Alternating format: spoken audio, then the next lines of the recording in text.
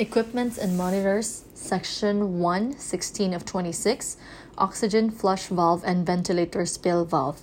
The oxygen flush valve provides a path for oxygen to travel from the intermediate pressure system to the breathing circuit. It bypasses the low pressure system.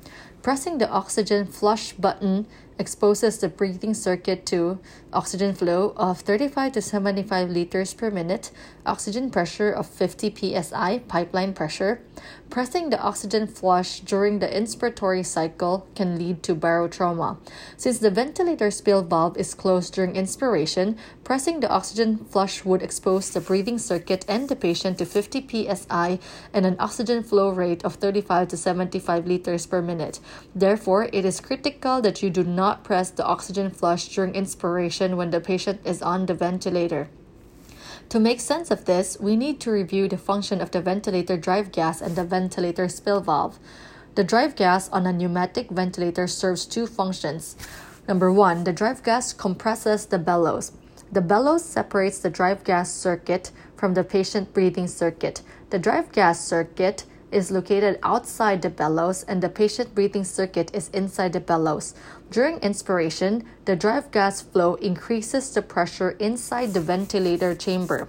This creates a pressure gradient that pushes fresh gas into the patient's lungs. During exhalation, the drive gas flow stops and the pressure gradient reverses.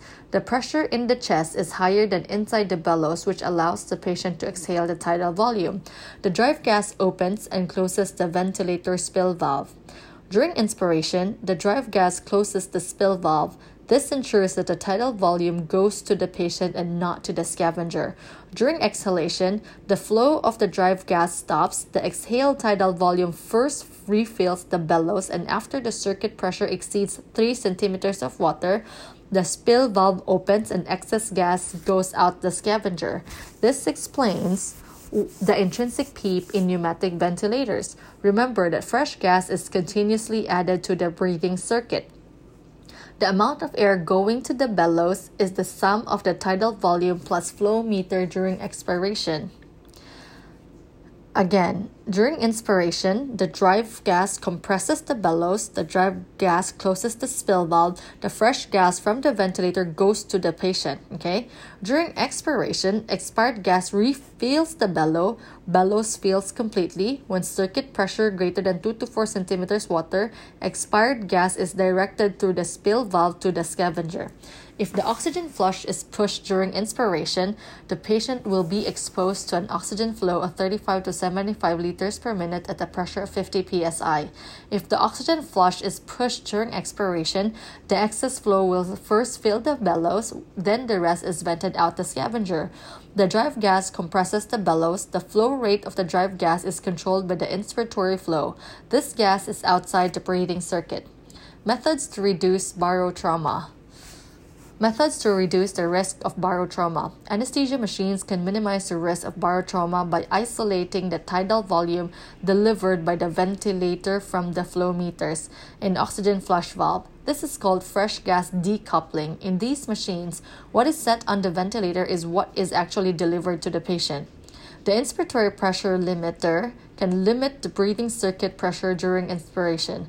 When the breathing circuit pressure rises above the set point, the excess gas is vented out the scavenger. You can think of the inspiratory pressure limiter as an APL valve that affects the ventilator. Other complications associated with the O2 flush valve. Because the gas from the oxygen flush does not pass through the vaporizer, excessive use of the oxygen flush valve adds gas to the breathing circuit that does not contain volatile anesthetic. As a result, it dilutes the partial pressure of volatile agent and may lead to patient awareness. Most manufacturers do not recommend using the oxygen flush valve for jet ventilation. Its use in this context is considered off-label. A stuck open flush valve will result in barotrauma.